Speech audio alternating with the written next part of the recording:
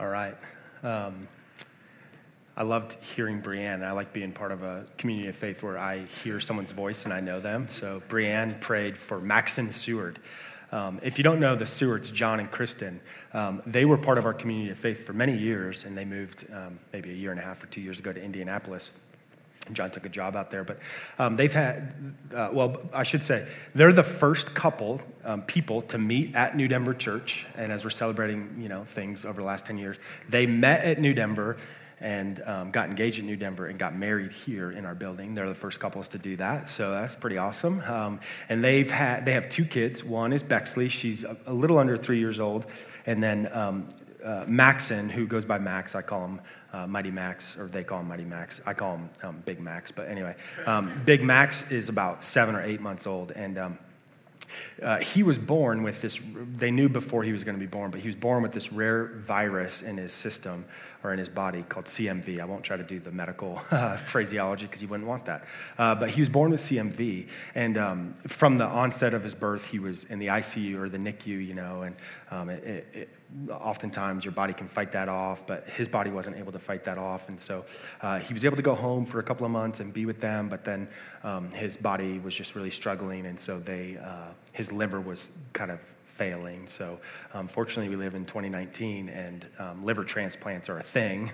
So Max had a liver transplant about 3 or 4 weeks ago, and he's doing okay. He's healing, he's improving, but he's still in the NICU. They thought he would get released, but he hasn't been quite released yet. But I share that because Seward, John, we all call him Seward, and I are huge football fans, and he's a Colts fan. If you followed football in the preseason this year, you know that Andrew Luck was their franchise quarterback. He went to Stanford. He's dealt with injuries a lot throughout his career. And right at the end of the preseason, he just decided to retire. And he's young, and it was sudden, and they didn't see it coming. And it was kind of a shock to most of us. Half of us were like, well, I get it. He's human. And he said, man, I'm hurt again. It's taking a toll on my body. It's taking a toll on my mind. He's married, having a kid. Like, we get it.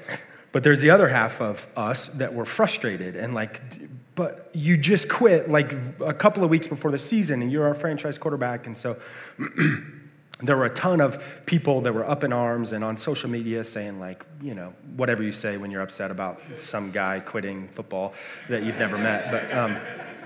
But season ticket holders were up in arms because we bought tickets because of Andrew Luck and all that. And so there was one of his old offensive linemen, and I don't remember his name, but he left Indy and now he's O lineman in Jacksonville.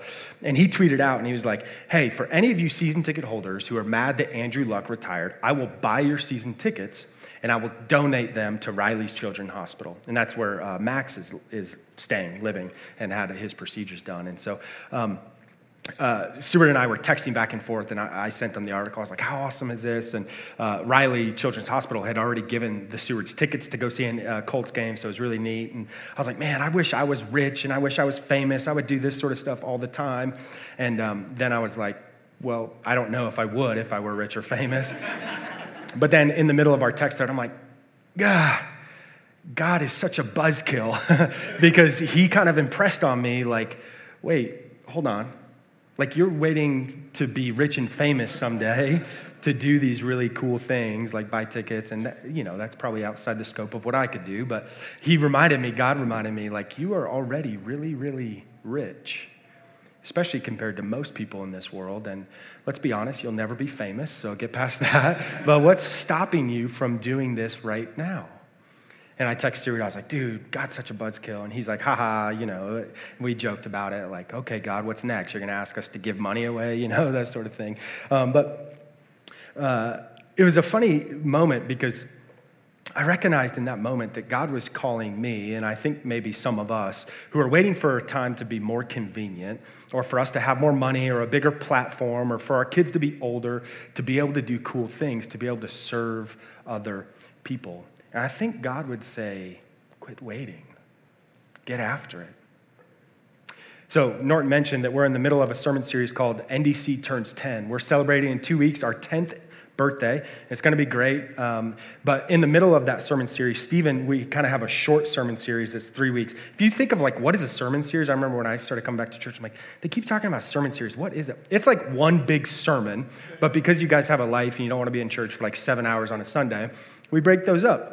And so we have like a 6-part sermon series that's called NDC Turns 10. And then Stephen kicked one off last week where we're going to be looking at the vision of New Denver Church. And it's like a 3-part sermon, but broken into 3 weeks. Stephen talked about new lives. I get the opportunity to talk about New Denver. And then Norton next week is going to talk about the portion of our vision that is called New World.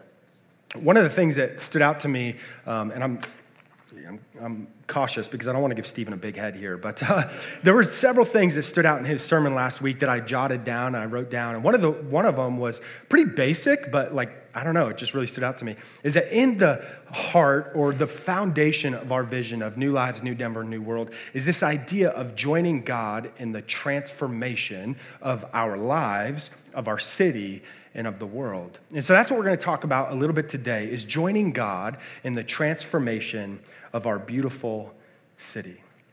A couple of quick caveats right off the front I want to say. One is that I don't know all of you, and I don't know what your relationship is with Jesus. And so if you wouldn't call yourself a follower of Jesus, first of all, I'm glad you're here, and please keep coming back. I'd love to meet you, or anyone here would love to meet you.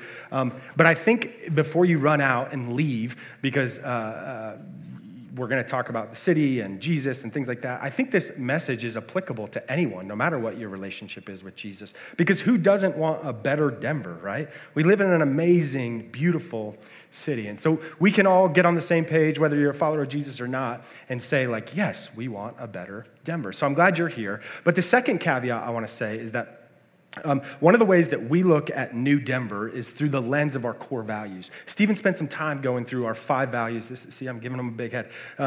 Going through our 5 values last week, and one of the values that obviously is a important one to look at, a framework for today, is our value of mission. So we'll put it up on the screen. This is New Denver Church's definition of mission at NDC. God's mission for renewing and restoring our world takes place when we share his love with others. Specifically, we are called to share the love of Jesus in word and deed with those in our spheres of influence, with the poor and marginalized in our city, and with those around the world who have never heard the good news of Jesus Christ. Speaking of sermon series, this is like a 9-part sermon series. If we wanted to talk and unpack this whole thing, we don't have time for that this morning. So I'm just going to focus on one piece, one sliver of this value of mission. It's this: we are called to share the love of Jesus in word and deed with those in our sphere of influence, with the poor and marginalized in our city.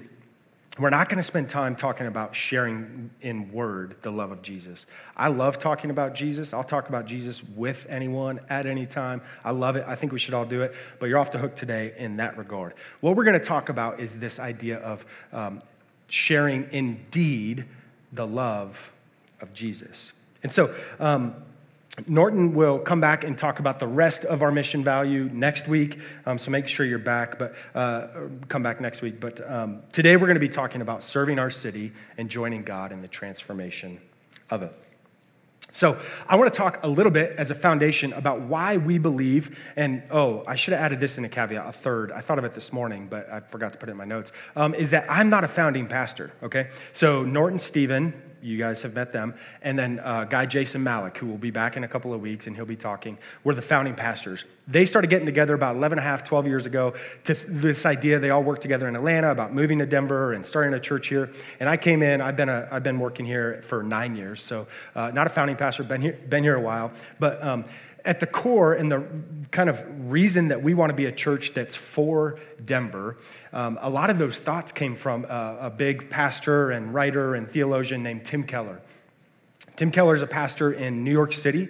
He's written many books, and I may not totally agree with Keller and see eye to eye with him on some of the theology that he believes in, but his work on cities and the church's responses to cities was foundational then, and it is still today for New Denver Church. So Keller has really said that there are 4 types of churches that engage the city.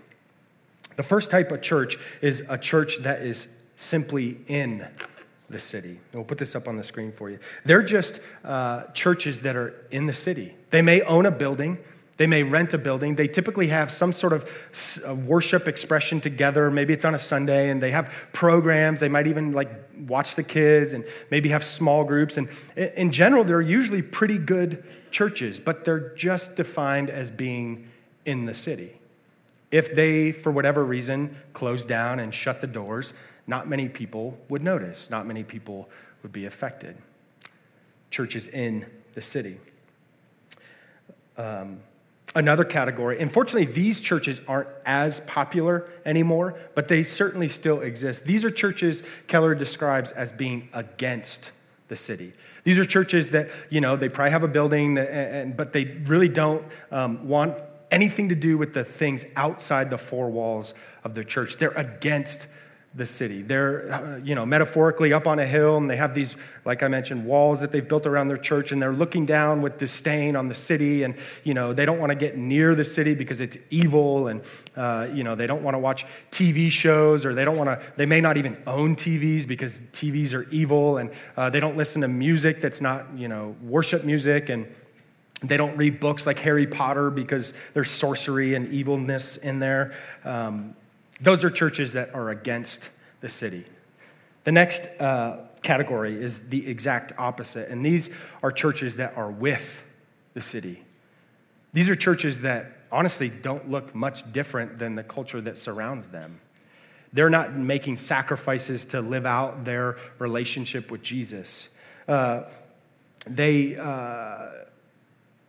When they're with the city, they're watching TV shows like The Bachelor. Just kidding. Emily Schultz isn't here. Emily's one of our pastors, and she loves The Bachelor. We're like, dude, you are with the city, Emily.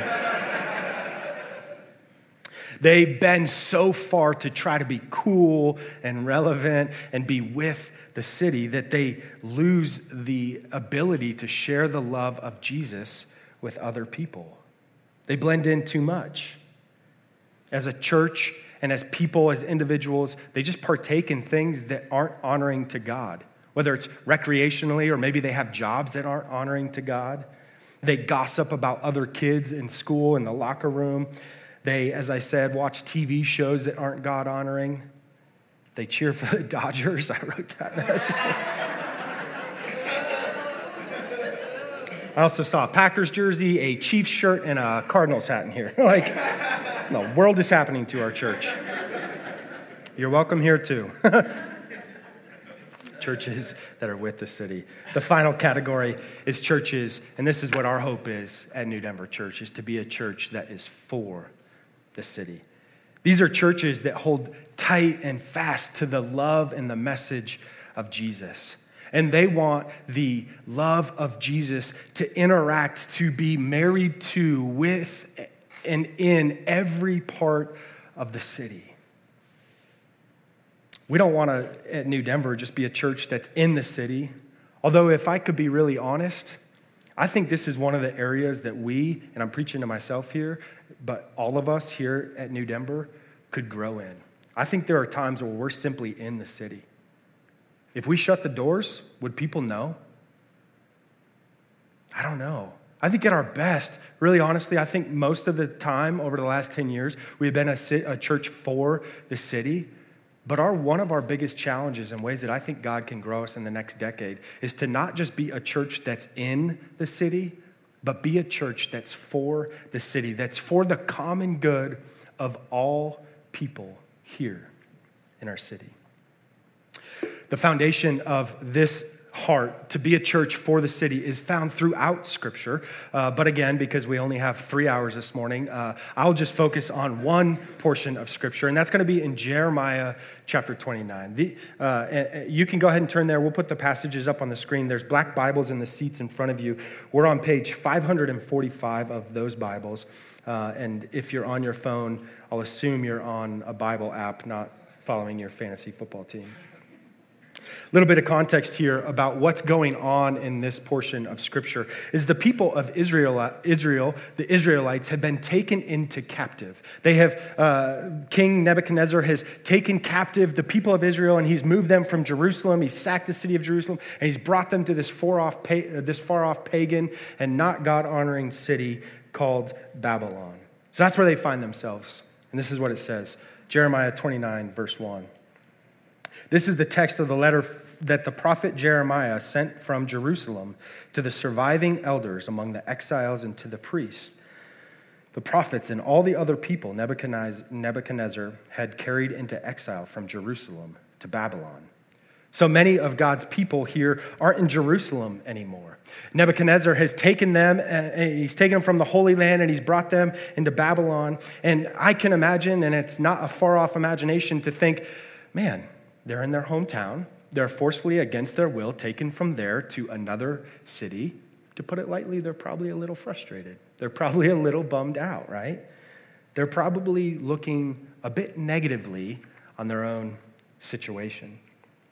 And I had imagined that many of them are thinking to themselves, like, man, this is so unfair and this is awful, but here's what we got to do. We, as the followers, we'll just call them Christians, and let's not talk about that. That's for another day. But let's just say the followers of Jesus or God, the Christians, maybe they, they're in Babylon. Maybe they're thinking like, okay, let's team up and let's be against those people, the people that took us into captivity. I mean, who would blame them, right? They were forced against their will from one portion, their homeland, their holy land, to another area.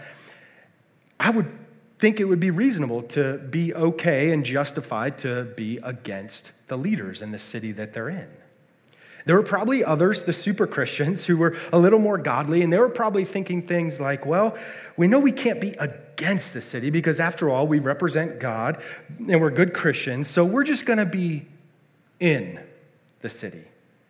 We're just going to lay low. We're going to keep our heads down, do our prayers, and go to temple, and we'll mind our own business. We'll just be invisible to anyone else around them. Again, who would blame them if they chose that path? But God speaks through the prophet Isaiah to the people, and he calls them to take a radically different approach to their engagement with the city. Let's skip a couple verses and go to verse 4. It says this is what the Lord Almighty, the God of Israel, says to all those I carried into exile from Jerusalem to Babylon. Watch what he tells them to do here in verse 5. He says, build houses and settle down. Plant gardens and eat what they produce. Marry and have sons and daughters. Find wives for your sons and give your daughters in marriage so that they too may have sons and daughters. Increase in number there. Do not decrease. He says, look, I don't want you to be against the city that's taking you captive. I don't want you to just grit your teeth, put your head down, and get through it. I don't want you to just be in the city, water it down, and pretend like you're not really followers of me. He says, I want you to go into the city, and I want you to engage the city in a positive way. He says, build houses there. Plant gardens, eat, get married, have sons and daughters, give them away in marriage. And then he ends that part by saying, I don't want you to decrease in this city. I want you to increase. Pause right there for a second. That would have been radical enough, right? Remember, these people are captive in a foreign pagan land. And it would have been okay if God was just like, I just want you to kind of skate by until somewhere down the road you'll come back, and you probably won't follow me then, but whatever, Just settle down and give Caesar what's Caesar. But God doesn't do that.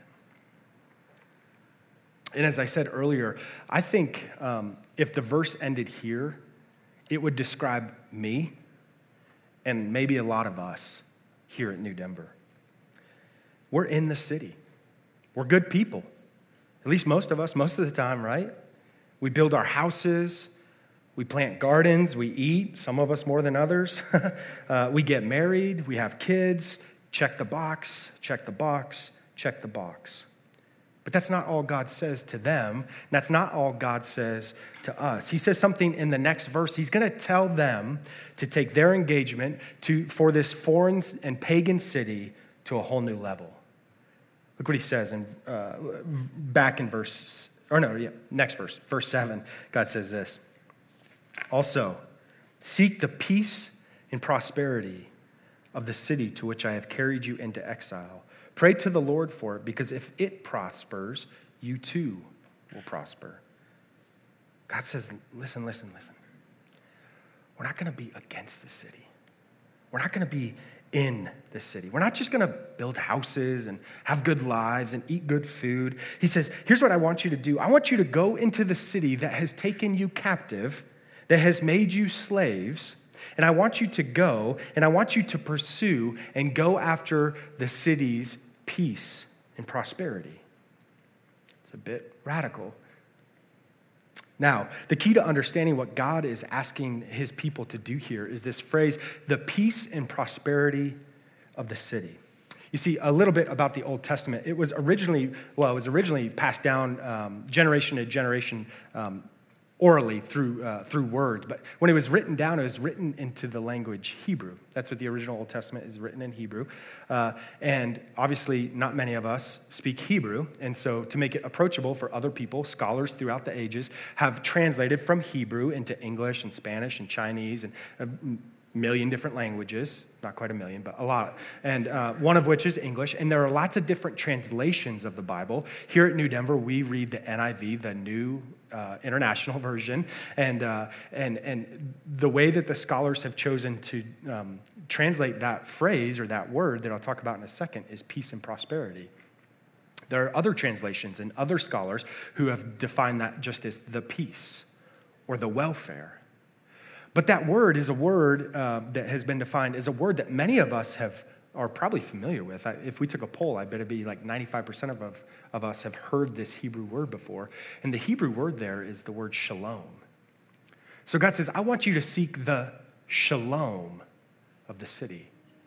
And I am not a scholar or a translator, so they haven't asked me. But one of the best ways that we could probably define and translate this word is the word shalom is the holistic flourishing or the universal flourishing.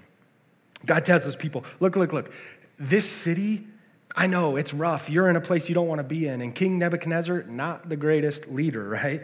And they've taken you captive. But while you're there, I want you to seek the shalom or the universal flourishing of the city. I want you to seek the flourishing, the prosperity, the peace of every single aspect of Babylon. He says, I want you to seek the holistic flourishing of not just the church and not just you as individuals, but I want you to seek the economic flourishing of the city that you're in. He wants them to seek the academic flourishing of the city they're in, the artistic flourishing. He says, I want you to seek after the racial flourishing of the city and the place that has taken you captive. He says, I want you to seek the social flourishing of these people who have taken you captive, the universal or holistic flourishing of the city that you're in. Do not decrease. Do not disappear. Do not be against. And fortunately, God tells us why. He tells them and he tells us why he wants us to seek the holistic flourishing of the city that we're in. Look back at verse 7. It says this. Also seek the peace and prosperity, the holistic flourishing, the shalom of the city to which I have carried you into exile. Pray to the Lord for it, because if it, the city, prospers, you too will prosper. He says, while you're there, I actually want you to pray for the city. Time for an honest question here, and you don't have to raise your hands. When's the last time you prayed for the city of Denver? Or if you're visiting the city that you live in? I'm a pastor. I get paid. Like if I talked to Norton, my boss, and was like, hey, I need a week off to pray, he'd be like, that's weird, first of all, but that's probably okay. Let's talk about that, right? Like I get paid to pray. And as I prepared this message this week, I was super convicted because I couldn't tell you the last time I prayed for the city of Denver. So I'm preaching to myself here. God says, I want you to pray for the city on my behalf. Why? Because if it prospers, you too will prosper. When the people are praying and seeking the holistic flourishing of the city that they're in, the holistic development and peace of the city, then you too will find peace. When you're a blessing to the pagan city that you're in, it's going to be and you're praying, it will be a blessing to you as well. My hope and my prayer is that we together, as individuals, as a community of faith, would seek with all of our being the holistic flourishing of the city of Denver. That we would pray wholeheartedly for the city of Denver. That we would be a blessing to the city, this amazing city that we live in. And this is one of the foundations of New Denver Church. You see, 11 and a half years, 12 years ago, when the founding pastors were getting together down in Atlanta and thinking about New Denver, that's our name, by the way, they were like, what should we call the church? And they didn't know. Norton said it was like they were trying to name their first child. You know, like think of if you've named a child, how difficult that is. I know at least one of you had a formula spreadsheet with names in it. I won't point you out by name, but it's difficult, right? And so these guys, as they were thinking of the name of the church, I've seen the list. It was 62 names for New Denver Church. There was like, the community church or something, and then there was like the cool, like hip, like Illuminate or whatever, I don't know. But we're not cool, obviously. So we didn't name it Illuminate. But Stephen, again, sorry, Stephen, as they were planning to move to Denver from Atlanta, they were raising some finances and they were casting vision about this church, and they needed a website because even 11 years ago, websites were a thing. And so they bought the domain newdenverchurch.com. Creative. And they were going through these lists and taking votes and polls, like trying to narrow down 62 names to one. And it was Stephen who was like, wait, what if we were New Denver Church? Like, sure, for 2 or 3 years we would be a New Denver Church, but what if beyond that we were a church that was for our city, that sought the holistic flourishing, and we join God in the transformation of this amazing and incredible city? What if we called ourselves New Denver Church? And I imagine the lights got bright and God himself came down and said, yes, that is the name. I don't think it was quite like that, but that's our hope, that we would be a church that seeks the holistic flourishing, that we join God in the transformation of Denver. Let me get really, really practical in the next few minutes as I wrap up. I want to give 3 challenges to each of us here today. Maybe write these down. Take a picture if you want. Put it on your phone. But I really mean it. I want these 3 challenges to be a part of our lives the next week and months and years and decades as we look forward at ministry here in Denver. The first is to seek the holistic flourishing of Denver. It's pretty easy, right? All right, sermon over. And I generally, this is difficult, right? If it was easy, we'd all be doing it. But I made this a challenge because I really want us to embrace this as a community of faith. And I don't know all of our stories. I don't know what keeps you up at night when you think about broken or hurting parts of Denver, but maybe for you, you need to join one of the amazing ministries in town that's seeking the holistic flourishing as it relates to race relations in Denver, or relationships between the police officers and our brothers and sisters who may not have a great relationship with police officers. Or maybe for you, it's simply picking up a piece of litter every time you go on a walk. What is it for you that you feel like God is calling you to do to seek the holistic flourishing of Denver? Talk to a friend. Text someone this week. Talk to your spouse if you have one, or a roommate, or someone at school, and tell them, I'm trying to figure out this holistic flourishing thing. Will you help me try to unpack this? And will you live out and try to seek the holistic flourishing of Denver? The next is to pray for Denver. I give this challenge to myself first, but also to each of us. So this week, as I was preparing this message, I set a reminder on my phone 3 days a week, not even 7 days a week. I gave myself a break. 3 days a week, early in the morning, on my phone, pops up, pray for the city of Denver. And I invite you to do that. Maybe you're more spiritual and you're going to pray for Denver every day of the week. Awesome. But maybe it's just 1 day a week this week. That's fine. Just some sort of way that we as a community of faith are praying for this amazing city that we get to call home. Pray for Denver. Pray for the holistic flourishing. Pray for the leaders. Pray for peace. Pray for reconciliation. Whatever it is that God puts on your heart, pray for the city of Denver. And the last one is that I want everyone to serve at the Joshua Station at least one time between now and the end of the year. If you're new to New Denver, or if you haven't heard, we have one local mission partner called the Joshua Station. And we've had different versions of mission and how we engage the city throughout the last 10 years. But for the last handful of years, we decided that we would join one local mission partner. And there's lots of reasons we joined it. Love to talk to you offline. But one local mission partner that we're going to send all of our people to, all of our time, all of our talents, all of our resources. We just want to go deep with one missions organization here in Denver, and that's the Joshua Station. The Joshua Station is down, they've been in Denver for about 25 years. They're down at like 8th and I-25 across from Mile High Stadium, and they are helping families transition out of homelessness. And so it's this converted motel. For the last 25 years, they've converted these motel rooms into apartment living spaces. And families that are transitioning out of homelessness. I've met single moms with kids. There's a family living there right now that's a single dad with kids. There's moms and dads with kids. But people transitioning out of homelessness get to live at the Joshua Station for 2 to 3 years.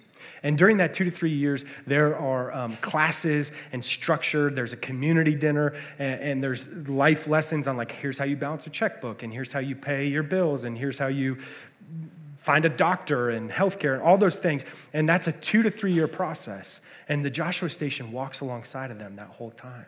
It's an incredible ministry. And so even if you've served there already, I want you to serve there again. And I put the email address up there because we hope that each discipleship group this semester is serving at the Joshua Station. But even if you're in a D group or you're not in a D group, I'd still encourage you, think of how you want to serve at the Joshua Station. One of the reasons that we chose to partner with Joshua Station is they are so approachable. You can email Heather at volunteer at milehighmin.org and say, hey, I'm looking to serve, and she will tell you opportunities. Or maybe you say, like, I am a carpenter. I want to build cabinets for your staff or for someone that's moving in. Or I want to paint the walls. Or they have an opportunity where you can flip a housing unit. So when one family moves out, people come in and flip it. Many of the D groups here at New Denver have done that and prepare it for the next family moving in. Whatever you can dream of, or not dream of, go pick weeds for all I care. Email Heather at volunteer@milehighmin.org. Those are the 3 challenges that I want us to embrace. But at the end of the day, these are just simple steps. What my hope and my prayer at the core of my being and our being as a community of faith is that we together would be a community of faith that joins God in the transformation, the holistic flourishing of our city, Denver. And that we would not be a church that's just in the city, but that we would be a church that is for the city. And if in 10, 15, 20, 400 years from now, New Denver Church doesn't exist anymore, people would notice. Because we're a church that at our core is for the city. We stand, I'm going to pray, and we're going to sing a song together. Heavenly Father, thank you that we have an opportunity to come alongside of you, to seek the shalom, or the holistic flourishing of this incredible city that many of us, get to call home. Help us this week to wrestle with this idea of what it looks like to seek the holistic flourishing of our city. Help us to remember to pray for this beautiful city, its leaders, and its people. And help us carve out time. Not wait till we're rich and famous or whatever it is. Help us to carve out time to serve at the Joshua Station. We love you and we pray these things in Christ's name. Amen.